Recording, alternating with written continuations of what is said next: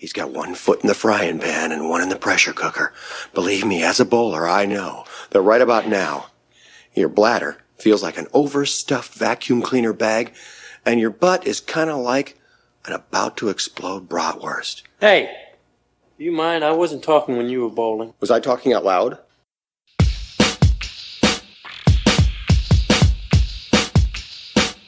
Welcome to Munson's at the Movies. My name's Kyle. I'll be your host. This is episode 16. My goodness, time is flying, my friends. Once again, here with the rest of the Munsons. Want to give them a wide berth. He's what is called a born loser. A real Munson. And talk a little bit about what's going on in the world. James, you're first this week. Finally getting back into the sports betting world. I'm losing again as per usual, but it feels good. You know, it feels like part of the regular cycle of life is coming back, so that's good. Yankees are in first place, so that feels amazing as well. Aaron Judge has what, like 94 home runs? He just can't stop hitting home runs. It's an issue we're trying to figure out. Enjoy that jersey, my friend. It's paying off. All that money I paid for it. Yeah, what was it, free? Yep, it was free. Yeah, that's nice. Buy two, get one free. It just happens to be the guy with 30 home runs. Yeah, Rigby. Feels good. Good, man. Living it up in Vegas. Been here. This is week 3 for me. Week 2 at my new job. So things are going well. I haven't been fired yet, which is good. In a few weeks, I'll finally be able to be eligible for healthcare and my 401k. So just need to make it to there, and then I think I'm good to go. Good thing you got that COVID thing out of the way first. You know? Exactly. It's not one of those pre-existing conditions. Yeah.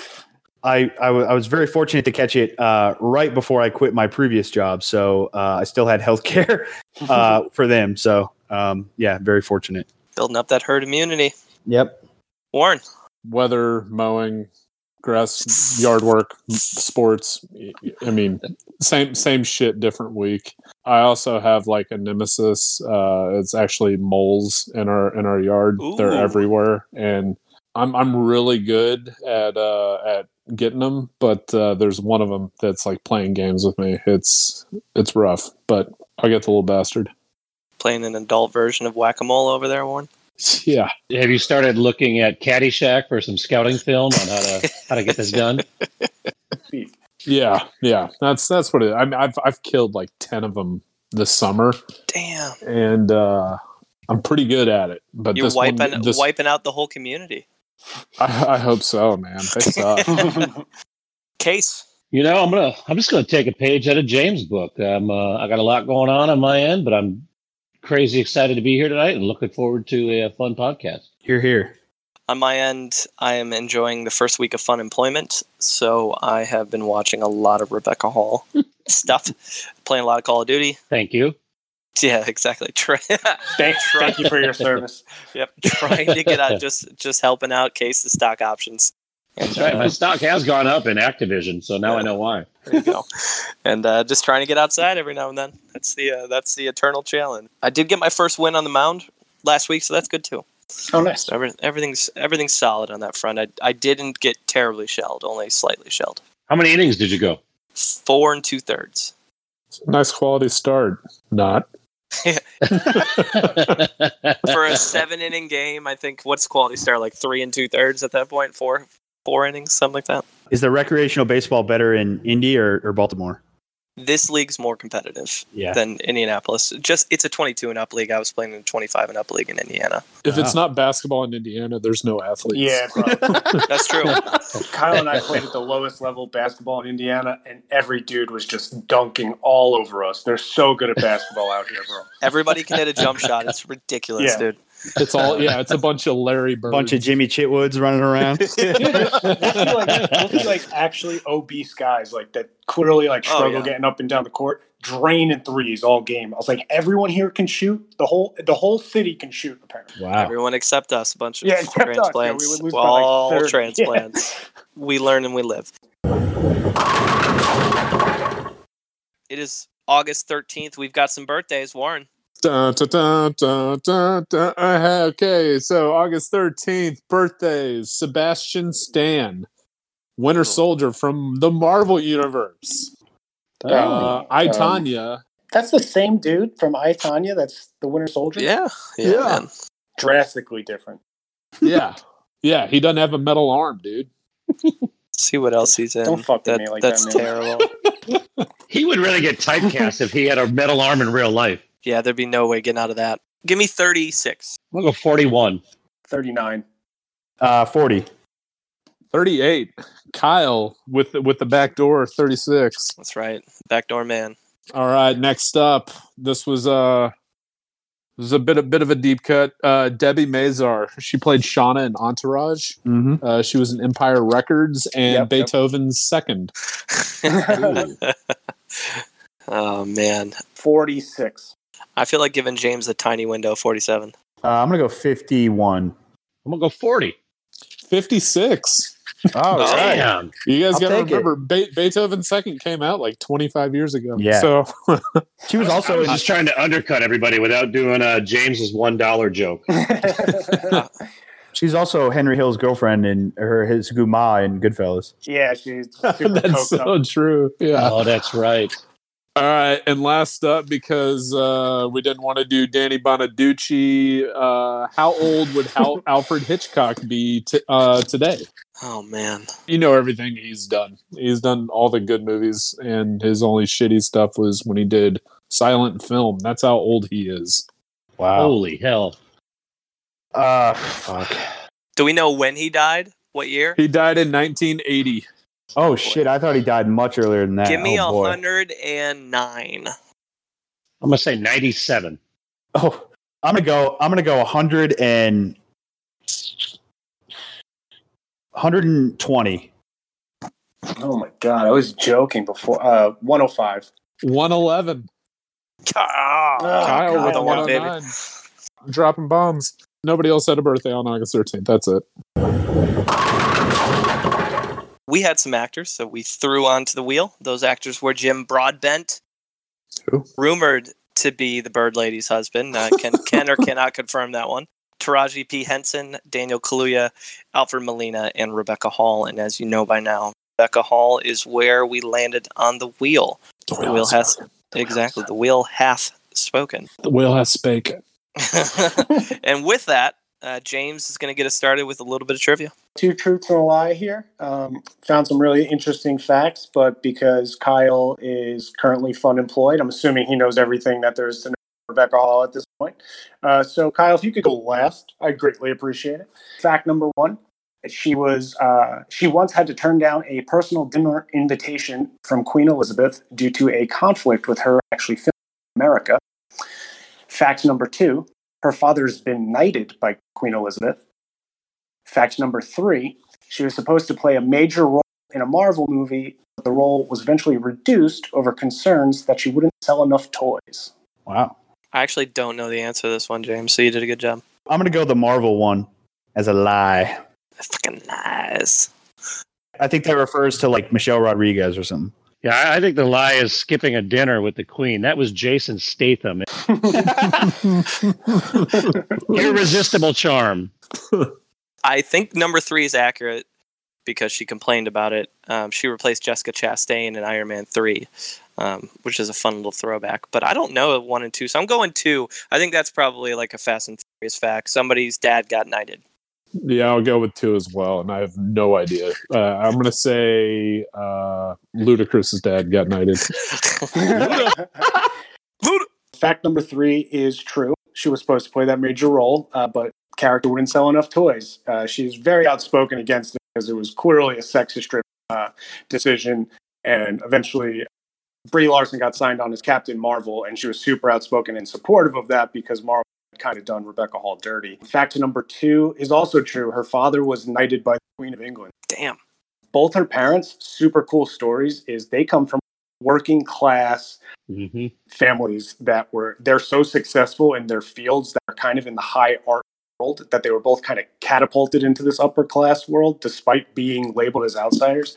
Her mom is a world-class opera singer from Detroit, and her father is Peter Hall, who actually founded the Shakespearean Opera Company in Britain, which he ended up getting knighted by Queen Elizabeth because he was considered the most important figure in British theater for half a century. Wow. Well, that doesn't suck. That's pretty awesome. Yeah, she comes from good roots. And fact number 1, That was actually a Helen Mirren fact. She turned down dinner with the Queen. She's played Queen Elizabeth 6 times. She's also played Maggie Shaw, which is the mother of Deckard Shaw, who is the star of Hobbs and Shaw. I think that was the first time we've ever had a trivia where we all guessed each of the 3 answers. Like, we usually pick 2, and James always starts with, this is the one you didn't pick is true. Yeah. Dude, I was impressed, dude. It came down to only one person got it right. That's usually not the case. Craig, tell us a little bit about her snapshot in box office history. I'm glad you brought that up, James, about Iron Man 3, because, in Rotten Tomato, she has the lowest fan ranking of any of the 16 actors and actresses we've looked at.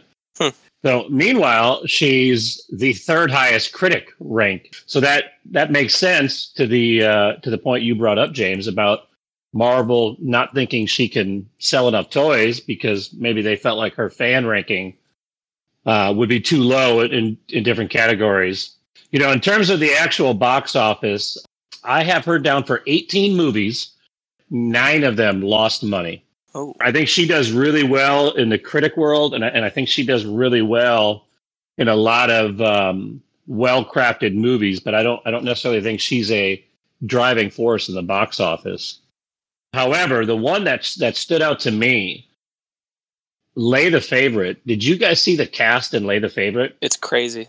It's insane. It's insane. It's unbelievable. That movie was budgeted for $26 million. They lost $24.4 million. Ugh. Lost. Yeah, that Nice. cast was Bruce Willis, Vince Vaughn, Catherine Zeta-Jones, Charlie Conway, a.k.a. Joshua Jackson. It was a pretty stacked cast. Yeah, it only made $21,000 in the U.S. 21,000. 21,000. Wow. People don't like Made a sports betting movies. I Hyundai guess. Sonata in the U.S. That's all I got, man. Appreciate it. All right, before we get into some Rebecca Hall films, some more background to frame up her early career, so you have a better understanding of what we're talking about when we get into her performances. And I think, number one, James mentioned she comes from a pretty well-to-do background with her mom and dad being very successful in their different worlds of art and performance. So she had a leg up. She got her acting start in 92 on a show that her father was directing called The Chamomile Lawn. I watched an episode. It was available on Tubi. She played a character named Sophie. She's 10 years old. I guess she was 9 at the time of recording. But that was her acting start. She was in 4 episodes of that show. And then she was in a TV movie called Don't Leave Me This Way in 93. And then she was in 1 episode of The World of Peter Rabbit and Friends in 94. When you look at her filmography, you will notice there is a huge gap between 94, when she did Peter Rabbit, and 2006, which is her first feature film that James is going to get into here shortly. You might wonder, why? Why is there such a gap? Well, she was a kid and had to go to middle school and high school and She was college. a baby. Right? She did acting work because her dad got her into it when she was young, but, she had to go be normal for a little bit and just follow the path like most kids need to do. While she was in that 10-year gap in acting, she got really heavy into theater work. Her dad comes from a theater background. That's where her start was from a performance standpoint, especially when it gets into more primary roles. So she dropped out of college from St. Catherine's College, Cambridge in 2002. I think she was in her 4th or senior year. Mhm. So she was just on the edge of getting her degree. She joined a theater production called Mrs. Warren's Profession. It was her stage debut in 2002. Her dad was the director. She got an Ian Charleson Award for Best Actor under the age of 30, so coming out hot out of the gate. She was then in a traveling production called As You Like It in 2003. She got another Charleston nod in that one as well. So, 2 big-time British award right out the gate. That's a pretty good start for her career, especially on the stage. And then in the next couple of years, she was in The Fight for Barbara, 03, Man and Superman, Galileo's Daughter, Don Juan. And then she was back with As You Like It, this time touring internationally in 2005. So a lot of stage work through her high school and college years. But it wasn't until 2006. She's born in 82, so that she would have been, 23 at the time when they filmed this, is when she got her first feature film that started her 10. James. Yeah, so I looked this up and I was impressed by the ratings it had, and I was super excited to watch it. It's a indie flick through and through. The movie takes place in like 1985, and it actually has a great cast. The main character is a young James McAvoy playing the leading role, and the story's a coming of age flick. It's a high schooler is enrolling in his freshman year of college, and he's kind of spent his whole childhood watching this something called the University Challenge, which is like an old college quiz show. He tries out for the challenge team when he gets there, and he eventually makes it. And then he's trying to find himself while finding love while in college. Classic coming of age romantic comedy that has like a stacked young cast. McAvoy's the lead. Benedict Cumberbatch is one of his teammates. Alice Eve and Rebecca Hall are his like eventually like love interests in it. And there's even actually a young James Corden who plays a small cameo. And he's so funny in the movie, bro. Dude, it's funny because he's actually very funny. He plays like his like dumb friend from high school, which is pretty funny. Cast is rock solid, and they're actually all tremendous in their roles. Specifically, Rebecca Hall and McAvoy. Like you could tell from a young age, like, wow, these are very good young actors. They're doing as much as they can with the script, and you can tell they kind of have like the proverbial it. The music's also really good. It's got a great soundtrack. I'm saying all this though to kind of say this next part is like the critics loved this movie, and so I wanted to like it, but I thought it was just meh. I don't actually know why everyone kind of loved it. The story itself was kind of boring and a little cliche. It might be just like British humor I don't fully grasp. There's like some funny scenes and some dramatic scenes. Neither were enough to make me like love the movie. The audience reviews on Rotten Tomato are almost 30% lower than the critic reviews. They're in the 60s, which is a substantial gap. And I'd actually lean more towards like the high 50s. Like it's just meh. I don't know. It's great acting for a young cast of nobodies that like eventually became stars. Great soundtrack, but like I just didn't find the story super entertaining. I think she did well in her role, and I think it helped her get on the map a little bit in the British scene. I don't think it drove her to Hollywood. It seems like what you were saying about the British humor sounds like a lot of Chris O'Dowd stuff. I just don't get it. Like I thought the movie I watched anyway, Chris O'Dowd was funny, but like with this, I was like, oh, cool. All right, that's kind of funny scene. That's all right. That's kind of a dramatic scene. All right, that's kind of. And then it was over. I was like, I guess I just don't fully grasp it. Like it wasn't bad. It was just okay. I appreciated that the story didn't end in some like pre-packaged bow happy ending. That he cheated. Spoiler alert: he cheated in the final competition by reading one answer, and he had to pay the price for it. Yeah, and Rebecca Hall plays like kind of like the hippie activist that lives down the hall. That's kind of like sarcastic, and she's really good in it, and he's really good in it, and you could tell they're young studs in acting. But I just didn't find the movie that interesting. It's a launching pad for them in a lot of ways from an acting standpoint. Before we get to highest critic score, between 2006 and 2010, her career gets pretty busy. She is in several TV movies and shorts, including Red Riding, The Year of Our Lord, 1974, which doesn't sound awesome, but I read a lot of stuff about it on Channel 4, and she won a British Award for Best Supporting Actress in the movie. And if you want to get technical, that had a really high score as well on Rotten Tomatoes. But it just wasn't 100. Yeah, I think it might have been 100. It just isn't as premiere as some of the other movies. Yeah. It is a TV movie, but that was really popular, British TV movie. But that leads into her work on The Prestige in 2006, which was really her first Hollywood film with Christopher Nolan, of all people, the most like regimented director of all time, which she said in an interview was intimidating at first. I love The Prestige. This is one of those movies I can watch 1,000 times, and even though I know the Nolan twists and turns that are coming, I still don't care. It's still an amazing movie to watch. I probably watched it maybe a year ago. I don't think Lauren had seen it, so we sat down and watched it. I was like, all right, here it is. And she was like, wow, that was great. And I was like, I'm not as excited as I was the first time. I disagree. I love The Prestige too. And I think for someone to get their start in Hollywood, I don't know if there's maybe Martin Scorsese, but I don't know if there's a better director to start with than Christopher Nolan, because all of his movies, I think, age really well. They're always watchable. There is something to be said about her starting her career and sort of blasting off and with a Christopher Nolan movie. Yeah, I completely agree with that. That was very similar to, what's his name, Rami Malek being in Paul Thomas Anderson stuff. Yeah. It's just like that's a huge deal, and I love Christopher Nolan, I really do. And I do like the first time watching The Prestige will always have that like lasting effect on me. Mm-hmm. And it was just like I look forward to waiting like 20 years and Forgetting the twists. Watch with your kid. Yeah. I'll watch so many other dumb movies between now and then that I will like no doubt push that information out of my mind.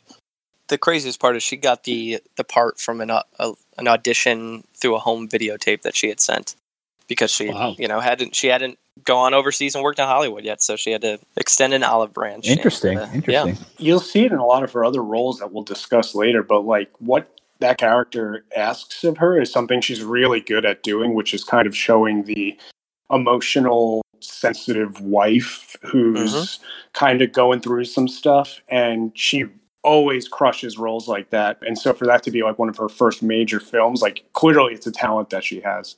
She is best as an actor when she is in an emotionally vulnerable role, where she's like emotionally destroyed by something and tortured by something. Like, and we'll get into some of those themes. Yep. 2 years later, she was in Vicky Cristina Barcelona, played a character named Vicky.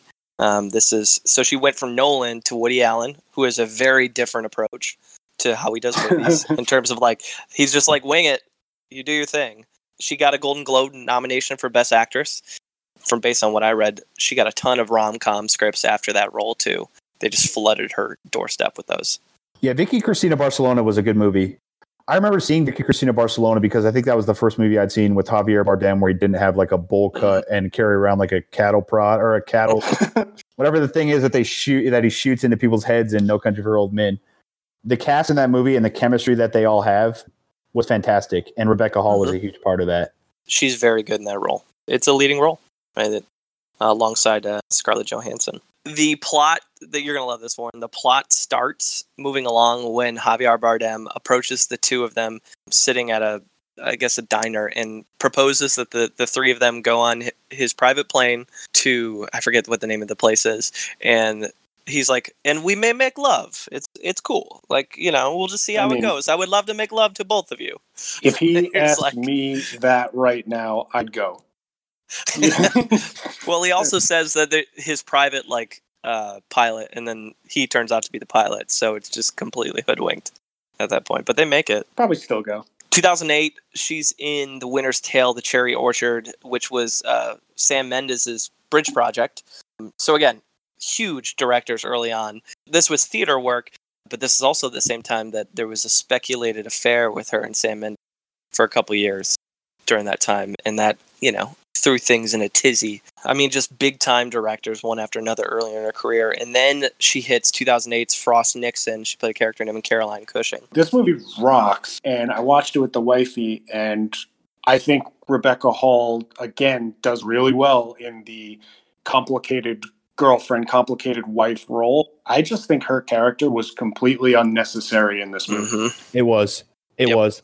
It was a subplot, like, you're watching this because you want to see the interview, you want to see that, and it's like, oh, and also he's kind of fallen in love with this one. It's like, what does that have to do with like what is going on here? I remember the first time I watched it, I almost thought it was going to be like a cameo by her, like to show how he's like this smooth ladies man, like journalist who's not intimidated by in any situation, that sort of thing. Pick up chicks. And then I was kind of surprised that she like came back in other scenes, and like he brought her to Nixon's house, and she stayed with him the rest of the movie. She was a plot device. That's all. Right. And I wanted to know, I've never seen the play, so I don't really know if she's even a character in the play, to be honest with you. But I'm with you, James. I don't really see, and she probably felt the same way, but I don't really see where that character, the point of it was. There was one point where I could see it when Nixon is like trying to get Frost off his game a little bit, and is like, oh, so you must be having sex with her a lot, like right before the interview starts. And the guy's like, what the hell? Just like, what just happened? The president just said what to me? But like, other than that, like the character, I don't know. I thought it was like what you were saying. I thought it was going to be a cameo. And I thought it was going to be like, oh, cool, Rebecca Hall. Oh, he picked up a chick on the airplane. That's cool. But she's there the whole time. That being said, the ensemble cast in that movie is fucking fantastic. It's great. Yeah, it's really good. That movie bangs, bro. Sam Rockwell, Oliver Platt, Kevin Bacon, Matthew McFadden, who's fantastic. Well, and you see Rebecca Hall start to cross paths with similar actors because you've got Kevin Bacon there, and then the two next roles she was in Dorian Gray in 2009 and Please Give in 2010. Oliver Platt was in Please Give. So she's cross paths with a lot of the same actors over time. And then finally, 2010, she was in a TV movie called Einstein in Eddington. She played Winnie, the sister of Eddington. And I point this one out because she gives a really impassioned speech. And I think it's, if you go out of your way to watch this movie, which most people won't if you're listening, but if you do, she gives a really good speech. And I've noticed a theme. She can take those speech moments and really captivate on it and deliver some pretty awesome stuff. And I also noted that Jim Broadbent is in it, and he's pretty excellent. And I thought Warren would really enjoy that little Fucking Jim Broadbent. Kyle's Who? the wheel. Jimmy Broadbent. He again, another actor. Mr. Bird Lady. Movies. Yeah, exactly. Jimmy Broad. But that also brings us to her highest critic score, and that's The Town, which is probably that and The Prestige, and probably her most popular roles in terms of just pop culture. Oh yeah, The Town rocks, man. So I'll be quick on this one because I'm assuming everybody's listened probably has seen it, so I'm not going to spoil anything, nor am I going to blow someone's mind that this movie exists. To frame it up, it has a 93 from the critics on Rotten Tomatoes and 85 from the audiences, and then on IMDb it's 74 and 7.4. So it's consistently praised by both critics and audiences alike, which isn't always the case. The gist I will give, if you somehow haven't seen this, Ben Affleck and Jeremy Renner lead a group of bank robbers from Charlestown, Massachusetts, a place where bank robbery seems to be in the water. They rob the bank where Rebecca Hall works as a bank manager. She's traumatized. She gets kidnapped. Affleck makes a rookie bank robbery mistake and falls in love with her while he's scoping her out like an idiot, which complicates his personal and legal situation in the movie. That's probably the best way to put it. There's some really good supporting roles. Pete Postlethwaite plays Fergie. He's awesome in that as the mob boss type. John Hamm plays the FBI agent. He's great. Blake Lively plays Affleck's former squeeze, Renner's sister, and she's pretty convincing in that like train wreck of a role. Yep. I didn't realize until I watched it the other day that Affleck direct and co-wrote it. I never knew that, which makes sense. And the more you know about his Boston roots, and I really enjoyed the score. It was a very underrated score from David Buckley and Harry Gregson Williams. It's similar to some other major films, especially Nolan types of scores, but I enjoyed it. Rebecca plays, her character's name is Claire Kesey. The movie works because she's damn good at channeling the trauma of a bank robbery kidnapping by armed robbers. And she, for the movie to work as well, she has to be extremely naive about Doug's mishaps because he constantly says shit that he shouldn't say in front of her. Like, he knows the criminal justice system way too well, and she's like, oh, that's peculiar, but there's nothing sketchy about that whatsoever. Or when he knows she has a Prius, and she just like, well, whatever. It was a good guess. So she has to be a really naive character, and I think she sells that well to keep him moving along. Best scene for me is when she's losing control in the bathroom after she finds out Doug, played by Affleck, is part of the crew that kidnapped her. Her line when she says, "Is this what you do? Is it not enough to terrorize them, but you have to fuck them too?" I thought that line delivery was just right on point. I'll open it up to you guys. I'm sure you guys are fans of the movie and her role. I love The Town. To this day, I still, whenever one of my friends gets a girlfriend, I still say, I hear you got a nice, sweet new girlfriend. Just like Pete Postlethwaite said. Yeah, Claire, she's great in it. Like you said, she has to be vulnerable and naive. And the opening scene, which is where she gets taken hostage, it's pretty emotional. You meet her when she's like on the ground in the bank. And then, the scene where they take her, which they replay throughout the movie, they take her to the lake and say, just walk. And she's describing to John Hamm's character, or no, she's describing to Ben Affleck, I guess, which is the person who took her hostage. Right. About how, she thought she was going to like walk off the ledge or get shot or something. And next thing you know, she felt the water and she knew she was safe. She did a great job in that role. I don't really know who else they could have cast that would have done a better job. This is like kind of what we were talking about earlier. It's clearly a strength of hers. She could channel the fragile, the vulnerable, the kind of like emotionally hurt and sensitive romantic interest, and it really plays well. The Town is like such an awesome movie. It's one of those movies that like every time it's on, I rewatch it from wherever it is to the end to the point. The wifey makes fun of me, and when I watched it for this, she thought I was like fucking with it. She's like, "You have to watch The Town for the podcast." It's like, well, 1,000th time I got to watch it. I'll tell you, man.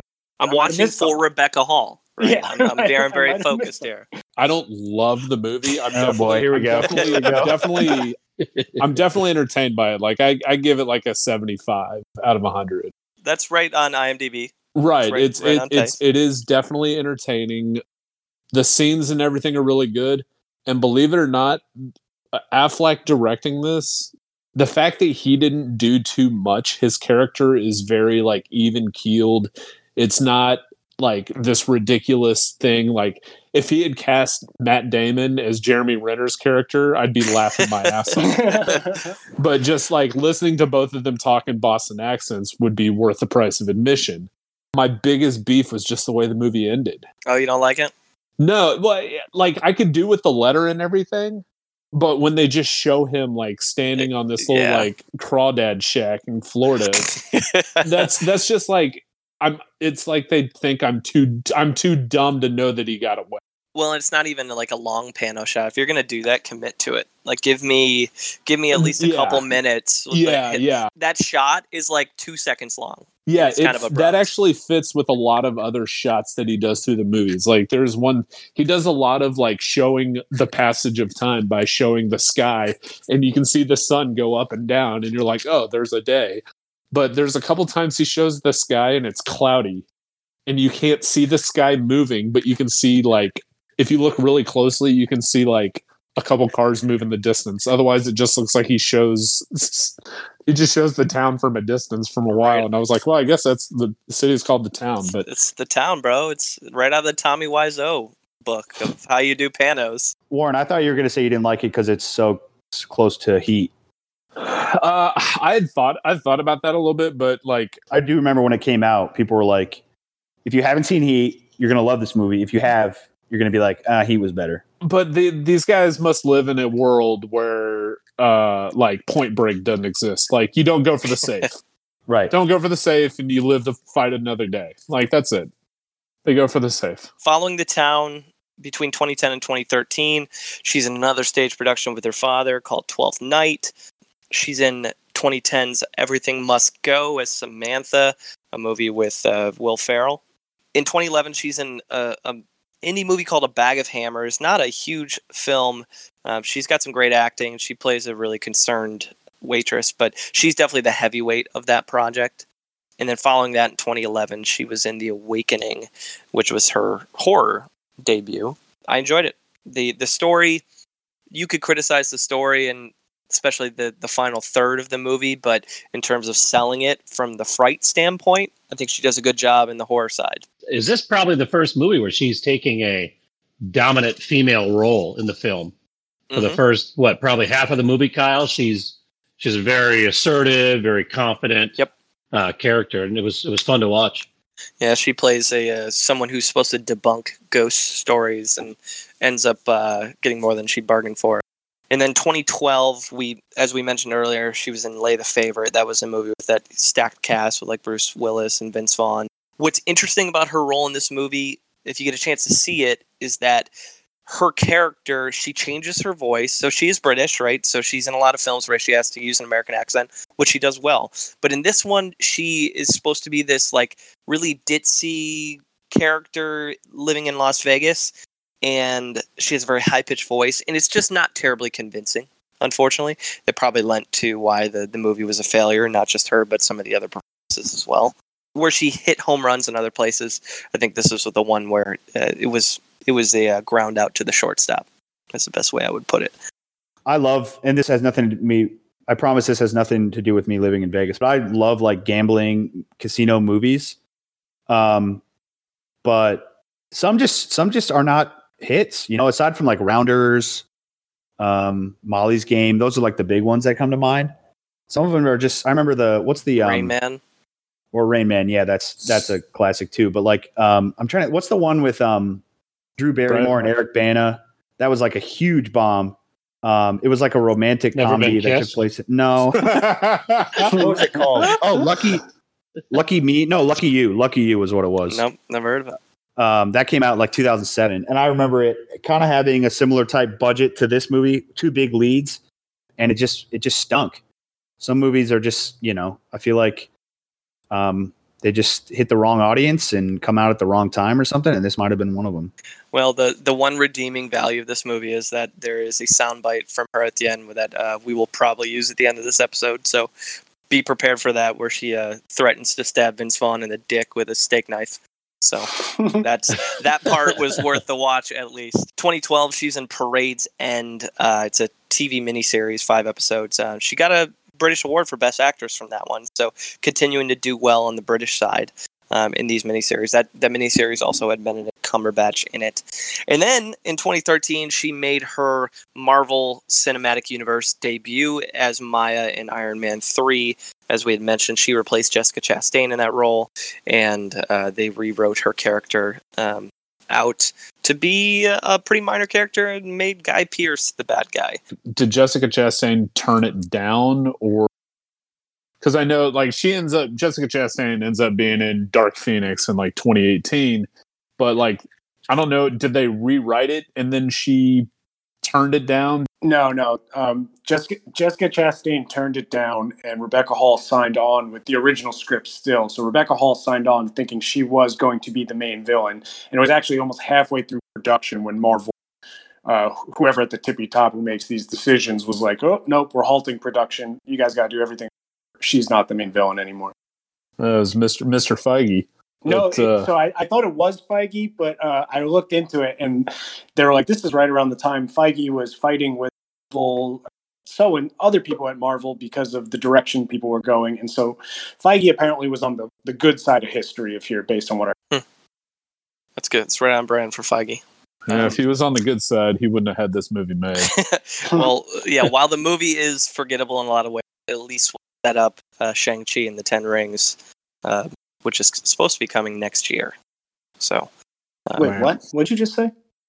So the basis of the Mandarin, that whole storyline that you think is a throwaway because it's actually Ben Kingsley's Playboy actor character, the Mandarin's actually real, and that's the basis. The 10 rings that you see on stuff, that's the basis for the Shang-Chi movie that's coming out next year from the Marvel side. Gotcha. Okay. Yes. Now I know what you're talking about. So it's not a complete lost cause. It will still have something, have some value for setting up some Phase 4 stuff and beyond. Playing the long game.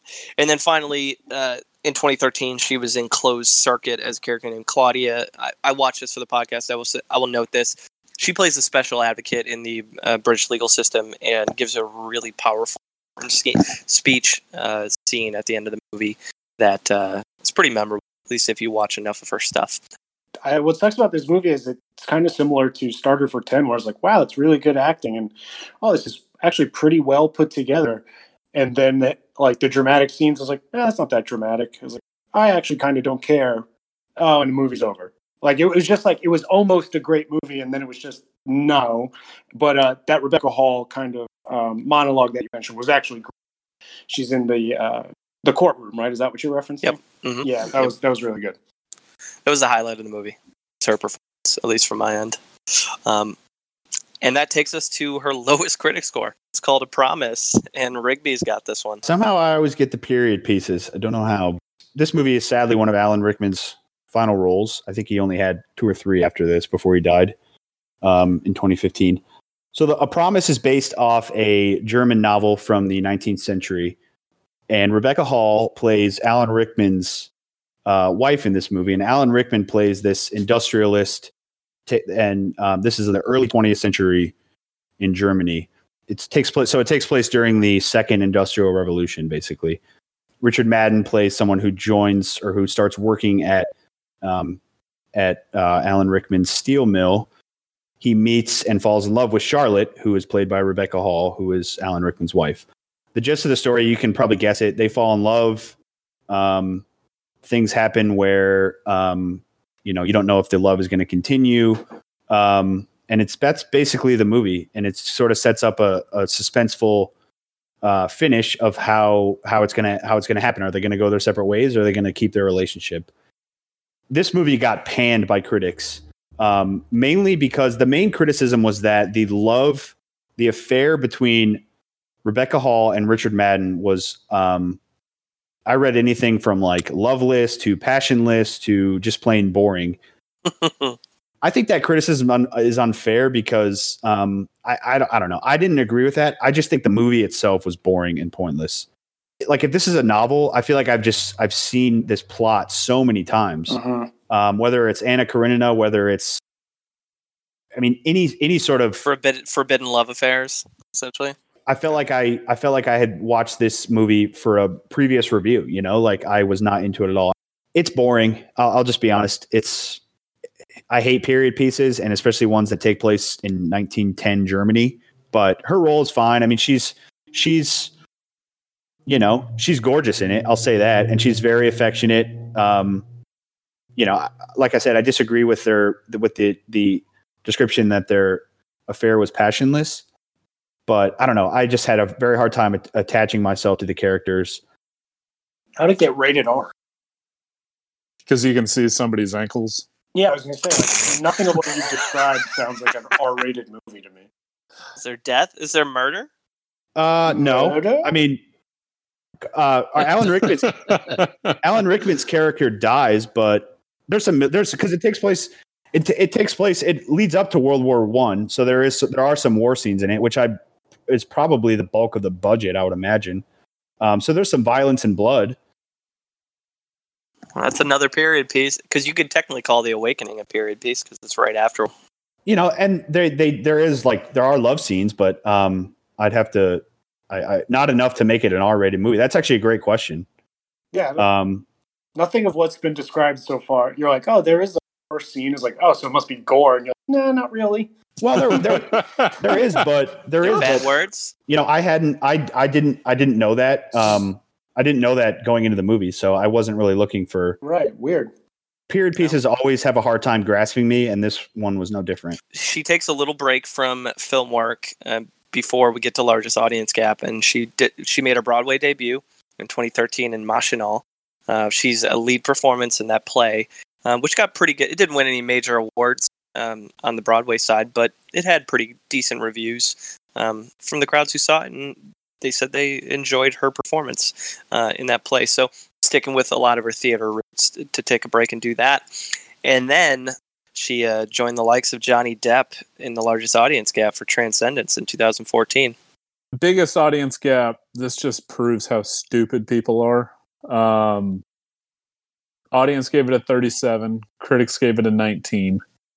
It was the directorial debut of a guy named Wally Pfister. Yep, that's not a porn star, but that sounds like a picture from the 1800s. That's Doug Pfister's great grandfather. You and I are on the same page, Warren. Wally Pfister he actually won an Academy Award for Best Cinematography for Inception. Wow. Yeah. So you have high expectations because Inception, it was only a couple years before this. But this movie flat out blows. Stat cast: Rebecca Hall, Paul Bettany, Morgan Freeman, Kate Mara, Cillian Murphy, and Johnny Depp is in it. But I don't really like Johnny Depp. He's good in Pirates of the Caribbean in his cameo in 21 Jump Street. But other than that, I just don't care about him. Depp plays a nerd who's big into computers and perfecting AI. He's married to Rebecca Hall, who supports him. Morgan Freeman is a Fred nerd, and Paul Bettany is trying to fuck Rebecca Hall while being friends with Johnny Depp. Kate Mara plays the least nefarious terrorist leader ever.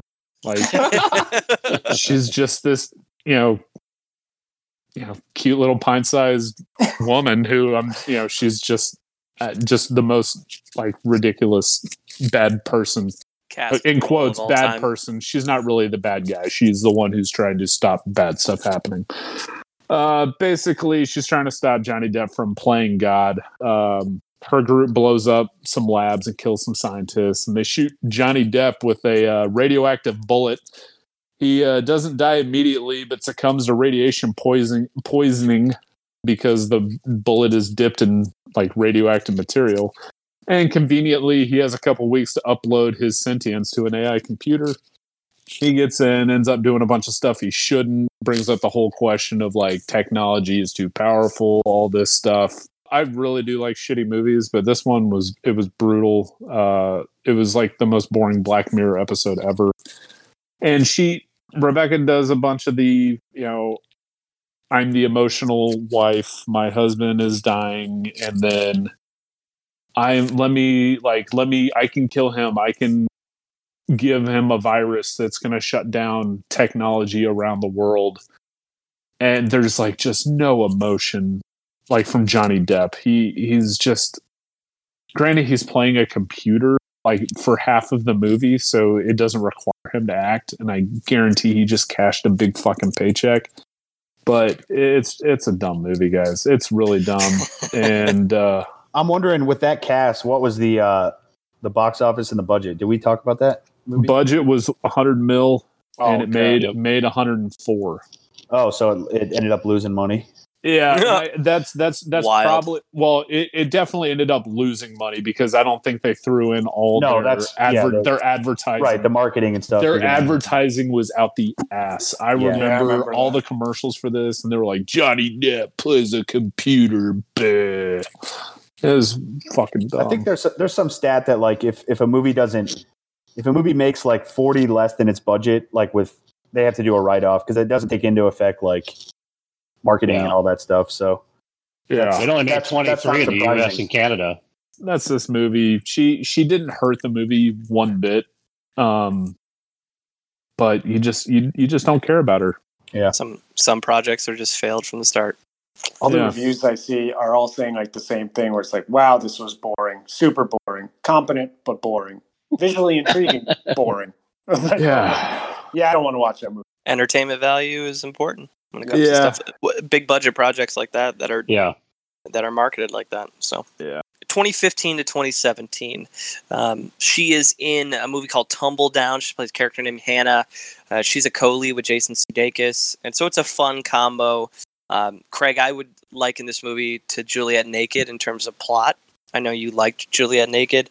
Similar, not necessarily the same, but has to do with her husband, who was a folk singer who died, and kind of figuring out his past and things like that. So not much more to add to that, but just the type of movie she's in. It's a comedy, and Sudeikis is funny, so it's a good time. And then in 2015, she played Robin in Joel Edgerton's The Gift. This movie rocks. What you're about to hear from my friend Warren here is all bullshit. You should absolutely see this movie. Joel Edgerton crushes it. It is a horror movie / thriller, and what I love the most about this is the movie itself does such a good job of not letting the audience get comfortable with where it's going or how they and Rebecca Hall's character helps that happen. She is Jason Bateman's wife in it, and they just moved to, it looks like San Francisco or, West Coast city from wherever they were, and you don't really know why. And they bump into a guy that Jason Bateman went to high school with, and he awkwardly kind of starts to stalk them, and it slowly devolves into like, is this home invasion going on? What is happening? You don't Pet really napping. know. Exactly. You don't really know what's going on. And Jason Bateman is going like full alpha male. If I see this guy, I'm going to beat him up kind of stuff. And Which he does. Yeah, which he does. And Rebecca Hall's character is more like, he just might not have like social graces. Like he might just be like a strange dude. Maybe it's not him doing these. And that's why I loved this movie so much, is even when they start revealing stuff to you, you're still like, yeah, that's messed up. But this is also kind of messed up. I'm not exactly sure how I should feel. And her character is kind of the character that you see the movie through, the perspective through, because she's a little messed up and she's going through some personal issues, which is something that she does great. Yeah, before Warren shits on it, I'm a big fan of The Gift too. All right, so I'm not going to say I'm going to shit on it because James, a lot of the stuff that you say is completely true. Like you are uncomfortable for almost the entire movie. Joel Edgerton, I like laughed every single time he was on TV though because of his like haircut and his creepy. earrings and everything. Yeah. Very weird looking dude. Yes, very weird. Initially, I was like, because the whole thing is Jason Bateman's character he's like a bully, and I was like, wow, what an unintimidating bully presence. But then I was like, you know what? I've seen so many of his movies that like I guarantee if he's any like he was probably just like the most like psychological warfare and could tear anybody down to like just with like words and absolutely destroy them. The ending when he's like he plants the idea in his head and he was like, did I do it? Did I not? Did I fuck your wife? Did I not? Is that my baby? Is that your baby? And he's like having a meltdown and he walks away and then takes off the arm sling. Well, he takes off the arm sling, but it's like Jason Bateman's like, oh, what do I do? I've got nothing. I have to live with this whole thing. And I was like, that's fucking bullshit, dude. Maury Povich has made 3,500 episodes about a show specifically towards paternity tests. If he takes a paternity test and it says that that's his kid, guess what? Nothing happens. If he takes a paternity test and says that it's not his kid, then he's got video of this guy raping his wife. And that's enough to do it. Enough to show that he had drugged her and raped her, and that'd be enough. The movie's over. So to your point, because I have thought of this as that exact moment as well, is like how should that character handle it? I think because Joel Edgerton at that point has effectively ruined Jason Bateman's life, right? He got him fired. His wife wants him out of the house. Yeah, he doesn't care at that point. Right. What I think is you got to take into account that Rebecca Hall's character is depressed and has had drug issues, suicide thoughts prior, that if he brings up that she may have been raped, that could be the ball game of his wife living anymore. So he has to keep that to himself because of that potential outcome. But it's him keeping lies from her is something that he struggled with the whole movie because she smells his bullshit the whole movie. She's like, are you sure that nothing happened? Because this dude seems pretty upset with us. He's like, no, nothing fucking happened. And like, he can't do the lie. So I'm trying to think, like, how could he figure it out? And it would have to be like, hey, when I come over and see our son or daughter, I forget, I'm just going to have to pick some hair off that kid's head real quick. We're going to go get that tested real quick. Like, I'm trying to think of a way he could actually figure, because I don't think his character could tell her what potentially might have happened without having massive life-altering effect on her. I think you may be overthinking it too much. Like, if everything's done, like, you throw a Hail Mary. You're like, guess what? I got these videos from this guy. Looks like he raped you. Let's take a look at that kid. Yep, he's mine. Yep, we're good. Yeah, I'll see you every other week. But she's pretty effectively leaving him at the end, and that was Edgerton's point. Was like, I'm going to ruin your life, going to ruin your relationship, and it's my kid potentially, but you'll never know. So fuck you. I get aggravated by Bateman, but he's good in that role. Yeah. What's ridiculous to me is he sees him and he like introduces him to his wife, and he was like, "Oh yeah, this is Gordo." It was like, not once does he ever call him Gordon. His name is Gordon, and he's just like, oh yeah, we used to like teabag this guy, and I said he got raped by somebody, but I'm gonna call him Gordo the whole time. I ruined his life, but fuck it. Who gives a shit? Yeah, bygones be bygones. It's been 20 years. It'll be fine. David Denman in a huge role. That's true. Forgot about that. 2015, mentioned she plays a narrator in a documentary called Bonobos Back to the Wild. And note this, I'm an anthropology nerd. Love bonobos. They're like pygmy chimpanzees who are not violent and solve all their problems with sex. It's hilarious. They're endangered. It's a documentary about them being endangered and this wildlife refuge in the Congo that is trying to reintroduce them into the population. And she plays the narrator, but as the narrator, she is essentially this humanitarian Belgian woman, and so she's doing the narrating with a Belgian accent, and I had no clue that she would be able to do that. It took me a while to realize. I was like, is that her? You know, it's not entirely clear from the start that it's her, but then you realize it's just her and Luke Evans who do the two voices in the documentary. So interesting, different take, some of her more personal projects in terms of conservation. And then in 2016, we hit the movie in the role that we've been getting tweeted at constantly from people about, and that's her role as Christine Chubbuck in Christine. This movie is heavy, is how I would describe it. And it's heavy because of her. Not only the story itself is very heavy, but she is the star of this movie because she, similar to, I guess, what I said about the prior movie, she makes you uncomfortable this entire time. Yes. Like, it is a very good depiction of how the older kind of boomer generation, when they were younger, didn't really know how to handle mental illness, respond to people with mental illness. And in a story like this, that's a tragic story and a true story, she is fantastic in the role. I think this is her landmark performance in her career up to this point. You'd point out, like, this is, if you're going to say pick one Rebecca Hall performance that stands out, I think this is one. Her mannerisms and her micro expressions are so distinct, and they convey so much of her characters that she doesn't need to say. She's very efficient in her roles at conveying some different emotions that I haven't seen in a lot of the other actors or actresses we've watched. I also liked how Michael C. Hall is a coworker of hers and tries to help her.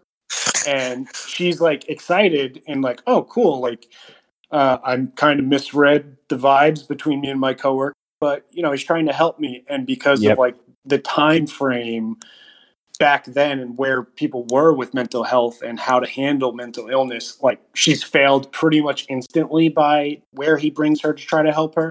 And then after that, she's like, oh, I thought for a second, a sliver of hope someone was going to figure out problems for me, and it's all gone. And cool, I guess I can just dive deeper into what I'm struggling. I love Tracy Letts. He plays Tracy the boss Letts in is it. great. He's a great, fantastic Supporting actor, actor. but he's awesome as like an antagonist. Just because he's, I don't know, he's super condescending and shoots her down a lot, and he was great in it too. In addition to Rebecca Hall, it's clear her boss is like doesn't really grasp what's happening with her, and he's just like, "Why are you giving me this all this shit? Like, just leave me alone." She has a full-on breakdown where she questions like your wife's alcoholism. Like, there's a problem, man. There's an issue here, dude. Like, you're mad she spoke to you that way. You're not looking at the bigger issue here. But following that, 2016, she was in Spielberg's The BFG, smaller part towards the end of the film. And then 2017, she's in The Dinner, plays a character named Caitlin Lohman, alongside Richard Gere and some other big-time actors. And she's just got some killer monologues in that movie, man. Very fiery, passionate monologues. The movie, not that great, but she kills it in those spaces. And that takes us to largest critic gap, so our last big movie review, and it's Permission, and Case has it. Permission is a movie that is starring and produced by Rebecca Hall. I didn't necessarily see this anywhere in the interviews that I read or watched, but it certainly appears like a passion project, and I'll explain that here after I go through the plot. It's a pretty straightforward plot. It's a story that it's been run into the ground a little bit, but I do think that this movie took kind of a different approach to it.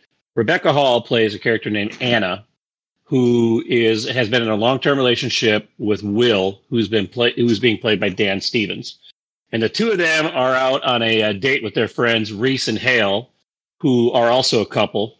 Reese and Hale kind of make the off comment about they're inevitably going to get married, but are they going to miss being with other people? And Rebecca Hall's kind of like, well, I've really never been with all that many guys, and so she starts kind of thinking about it, and then it opens up this whole story about having an open relationship.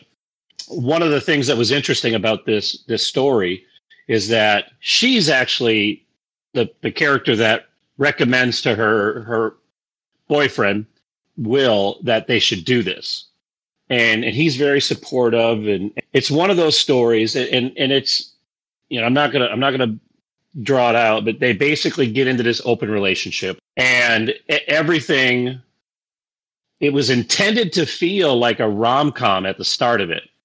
And the director wanted it to be a kind of feel like those 90s rom-coms where they got the nicest houses, yet you don't know what they do for a job.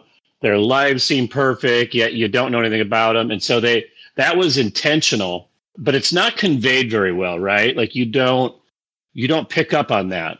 The story follows these two. It's really about two couples. It's about Anna and Will, Rebecca Hall and Dan Stevens, and then their friends Reese and Hale. The reason I said this was a passion project or something that Rebecca Hall was very invested in personally is she's married to Morgan Spector. I was going to say, yeah. He plays Reese. And so, and she says in an article, quote, "This project was unique, though, because it was populated with our best friends. Dan Stevens, who her co-star is, was at college with me, and I'm the godmother to his kid. And he used to live down the road from us in Brooklyn. Brian Crano, the director, also lives about 15 minutes away from us in Brooklyn, and he's married to David Joseph Craig, who plays Morgan's boyfriend in the film. So this is a real luxurious situation that we all got to work together. And that is one of the things, though, that does jump out of this movie is that main cast. Those four really do have good chemistry and good. They play off of each other well, and there's certainly clicks. My problem with this movie really isn't the acting. I mean, I sat down earlier today to kind of write down my pros and cons in this movie. I really don't have anything bad to say about it. How I would categorize this movie is it's almost a movie that's made for film school students. And there's a bunch of the backstories that people don't know. And so it was hard to really get invested. But then after I did some more research in the movie, I'm like, oh, that part was pretty interesting. Like, I did not know all five of those guys were friends. So I get why the critics rated this better than the fans did. But I would probably still side with the fans. I enjoyed watching it, but, it's mainly just because I'm doing it for this podcast.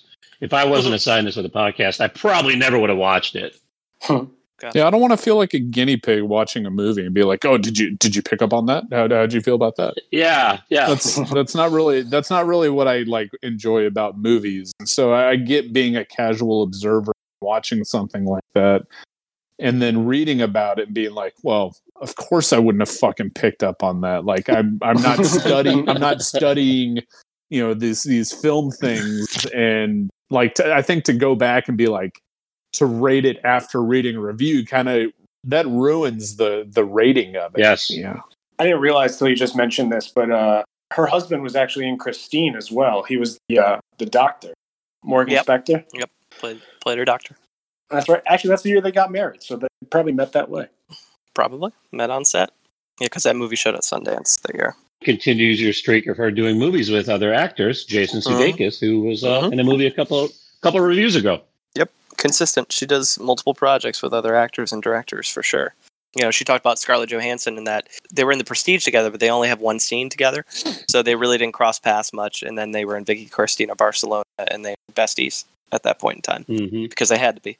All right. So to round out her final, kind of the last 3 years of her filmography, 2017, 2020.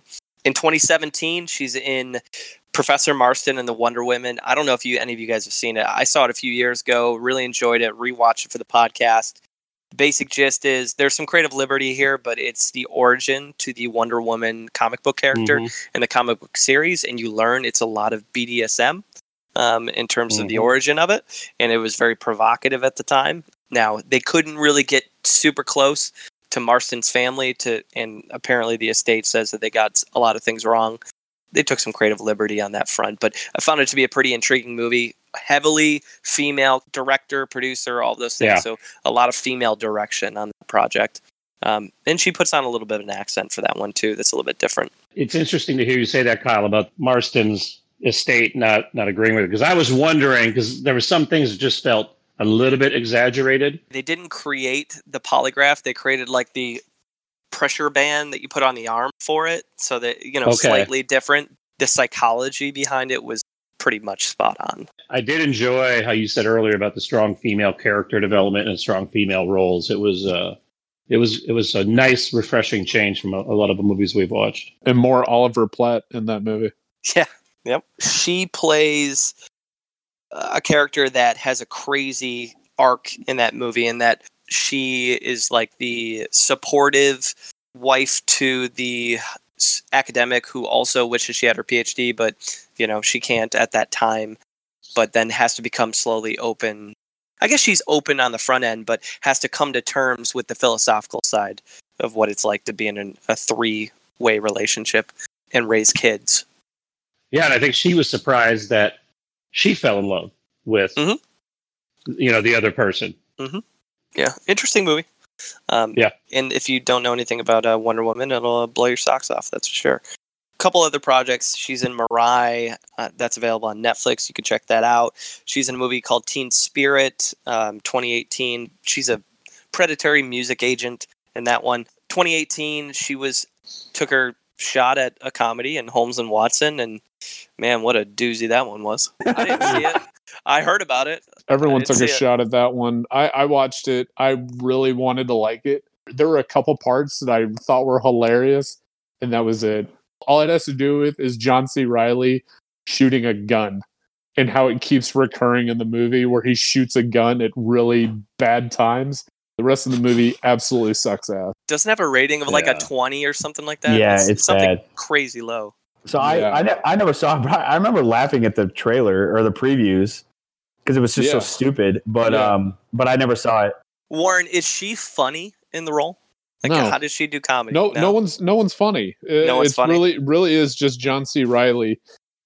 He gets nervous, and so he loads a gun and shoots somebody. Like that's like his style, huh? His nervous tick is he shoots people, and that's funny. It like comes up a couple times in the movie, and I laughed each time he did it. But other than that, no, there is nothing memorable about the movie. Okay, there we go. I specifically didn't go see this because Step Brothers is one of my favorite comedies of all time, and when I saw the reviews were so bad for this, I don't want to kind of taint. You don't want to taint love. that. Yeah, the love I have for this duo, because I also love Talladega Nights as well. But like, if their third time together was a disaster, I was like, I'll just stick with the two that I love.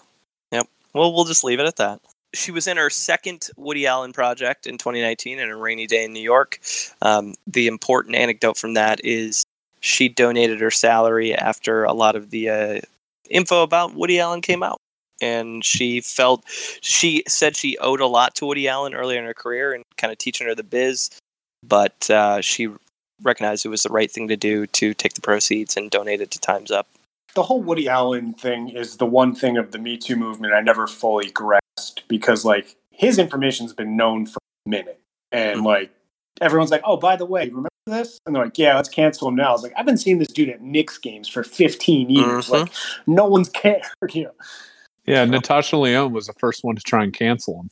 Yeah, dude, I love that. That's why I respected that joke. She's so a much. badass. Yeah, such a good joke. She's such a badass. No one's allowed in the 16-year-old's room, especially you, Woody. And then most recently, she was in The Night House as a character named Beth. It showed at Sundance. I didn't get a chance to check it out, but I don't think it's hit theaters since Sundance. And then finally, she is in a miniseries that's on Amazon Prime called Tales from the Loop. I crushed all 8 episodes. There are 8 different directors. A fun fact, Jodie Foster directs the 8th episode. Little cool. nugget there. The show is really cool if you like shows that are about like examining existence and philosophy of life and time, and if you like stuff like that, you'll enjoy the show. Yeah, it's not for Warren. It's like James and I will like it, Warren won't like it, and then Mark probably won't like it either. Yeah, so I don't want you to play me off as like some simpleton. It's just like were you not wheezing in the background? That wasn't me. If I was, it's strictly from like asthmatic purposes. So that brings us to top performances. Rigby, what you got for it? Top 10 best Rebecca Hall acting performances. This is rated by the users, not the critics, obviously. Christine is number 1, and that's probably a given. The Town? Town is number 5, so we got 1 and 5. VCB.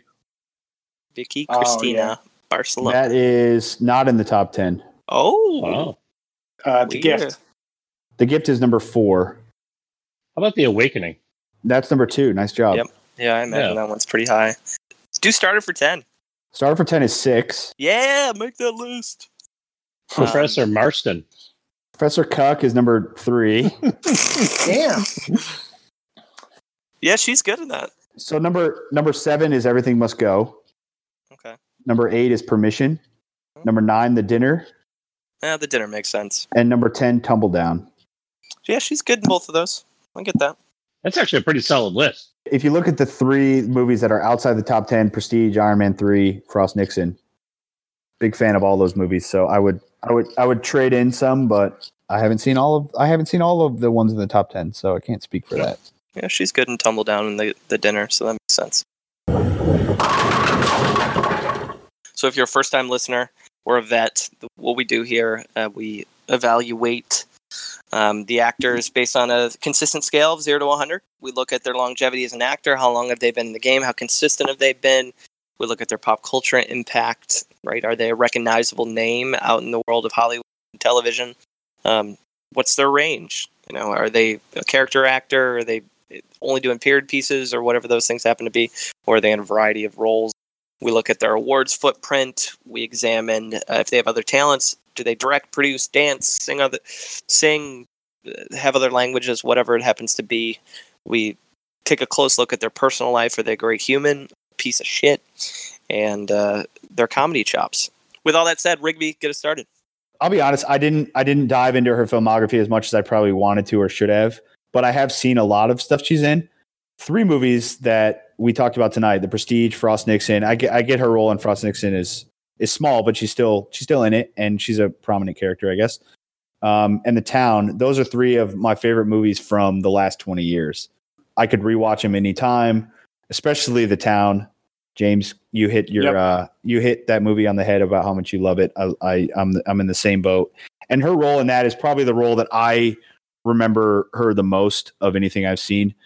I don't really know if she has a big celebrity following or anything like that. She seems pretty reserved, but that being said, she seems like she has a good like spirit about her, and she just seems like she would be very, very nice to people. I don't know why. It might be the British thing. She's got a lot of class, and I like that. So I'm going to give her a 75 just because she may not be the star in a lot of movies, but she's been in some big ones and ones that are my personal favorites. Well, Case, what do you got? A couple of things that I'm gonna focus on is I'm impressed with the longevity. She's been in entertainment and acting pretty much her whole life. It's not always a recipe for success, right? I mean, we've seen a lot of child actors or actors and actresses that are in families involved in the theater and movies, and they don't do very well. And in fact, she's the contrary. I think she's very professional as an actress. It looks like she's got the foundations also of getting into directing and producing, and I think that's very exciting about her. That being said, there's no major project that she's taking the lead on and really making a huge impact. I'm going to dock her a little bit there, but I'm still I was very impressed, and it was very fun to watch her movies and to kind of check all those things out. And so my score is going to be a 73. I like Rebecca Hall. I would say she's an extremely competent actress. Yes. We talked about it earlier. She's at her best when she's playing an emotionally broken character. And she's dabbled in some other genres. She's done horror. She's tried comedy, maybe unsuccessfully there. And she's got some causes she cares about. I knocked her in 2 areas. One, pop culture impact, because I just don't think she's known by enough people. They know her when they see her in movies, but because she is a reserved personality, she just doesn't get the fanfare that some other actresses might get. And also, she just hasn't had any Oscars love at this point. She's done well on the Golden Globe side, and then especially on the British side, the BAFTA end. And I got to give her credit for having a pretty successful career on the stage as well.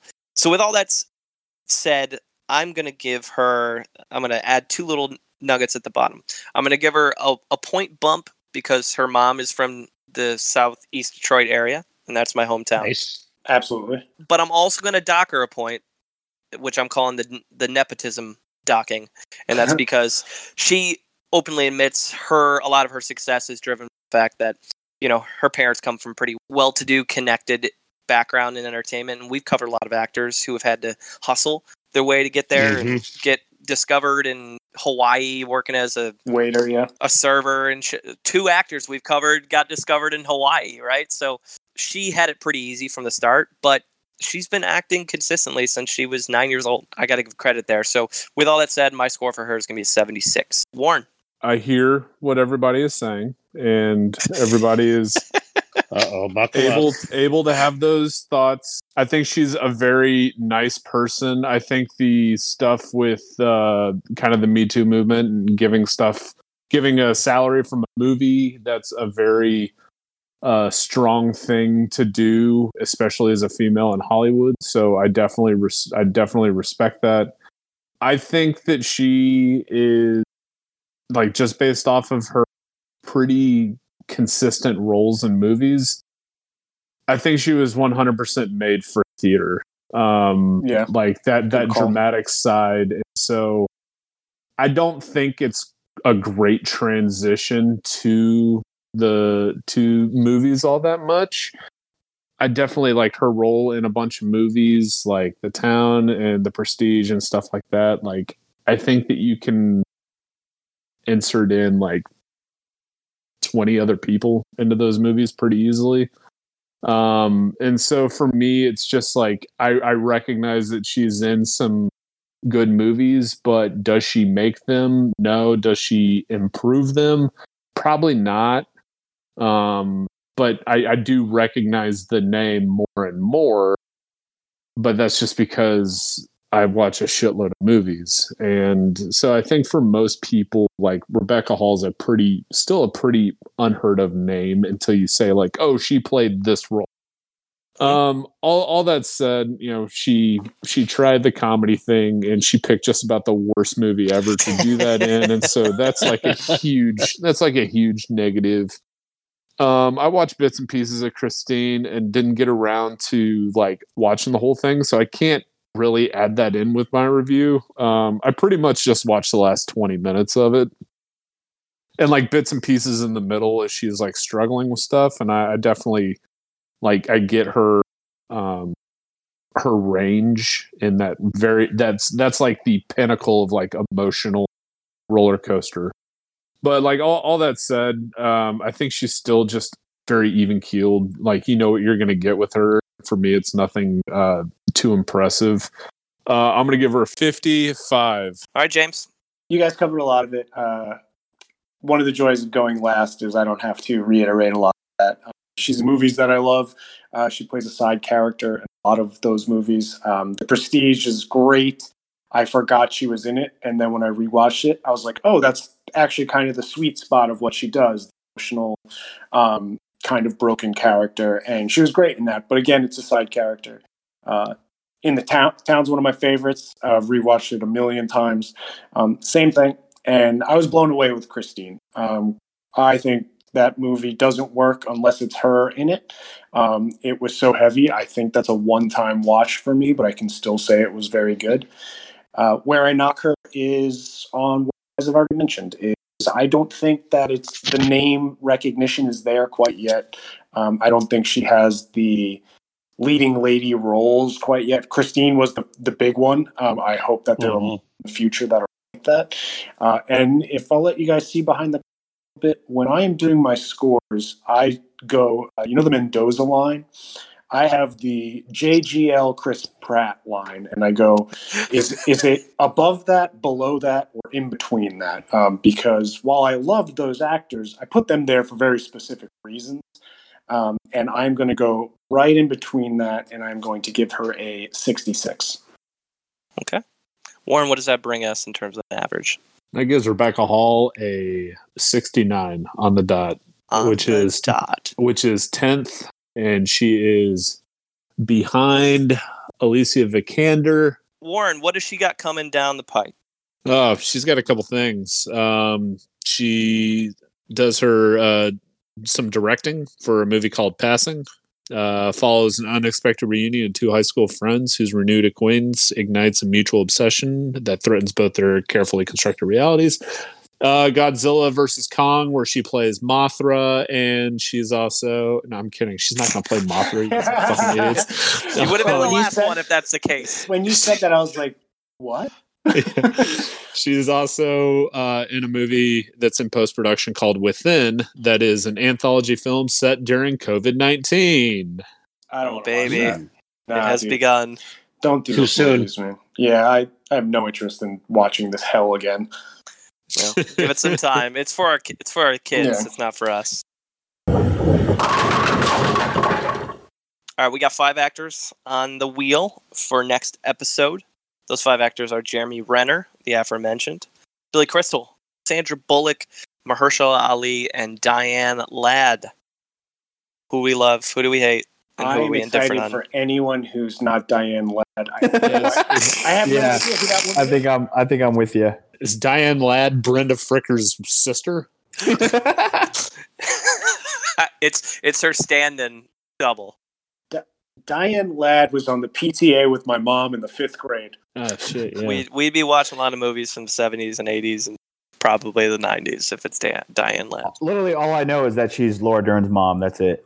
No idea who that. Still nothing. But the other 4, love them. Yeah, I'm all for the rest of them. That's an era where I don't have a lot of knowledge of film, so I'd fill in some gaps, I guess. Billy Crystal will be fun. Watch City Slickers. If we do Renner, is there any chance you get to watch The Town again, Kyle? No, I think we need to make an executive call that if we've reviewed a movie on this podcast, we don't do it again. I'll watch The Town and just focus on Renner this time and get back. Well, you get to watch the There you Marvel stuff if it's Renner. And he's Bourne in the which Bourne movie is he in? Yeah, but those are the bad ones. You don't want to watch those. I saw Wind River. It was fantastic. I want to do Jeremy Renner because I want to do Senior Trip. Have you guys ever seen that movie? No. That was his Yeah. first major role from the no shit. 90s. Yeah. Someone would have to probably watch Tag. That movie Tag sucked. sucked. Yeah. Unpopular opinion, I love that movie. Sandra Bullock would be good. She's in a lot of good stuff. I mean, probably the I guess Diane Ladd's the least exciting one. We'll see. As always, the wheel decides. Our next pod is going to hit on August 27th. We've got a guest, so we're going to be riding with a 6 months in on this one. His name is Mike Rodmaker. He's a communications guy, talented photographer, but also a huge movie nerd. Been to Sundance like 3 different times or something like that. He'll be coming in to talk some movies with us. Nice. Cool. As always, you can find us on Twitter at Munson's at Movies. You can catch us on Instagram at Munson's at the Movies. You can email us, munsonsatthemovies@gmail.com. We love hearing from you. Please do respond to our posts. Any final thoughts from the Munsons? You know, I am going to deal with it. And then I'm going to come back to you. And then I am going to stab you in the groin artery with a steak knife and watch TV while you bleed out, you fucking horrible person! All right, Munson's out.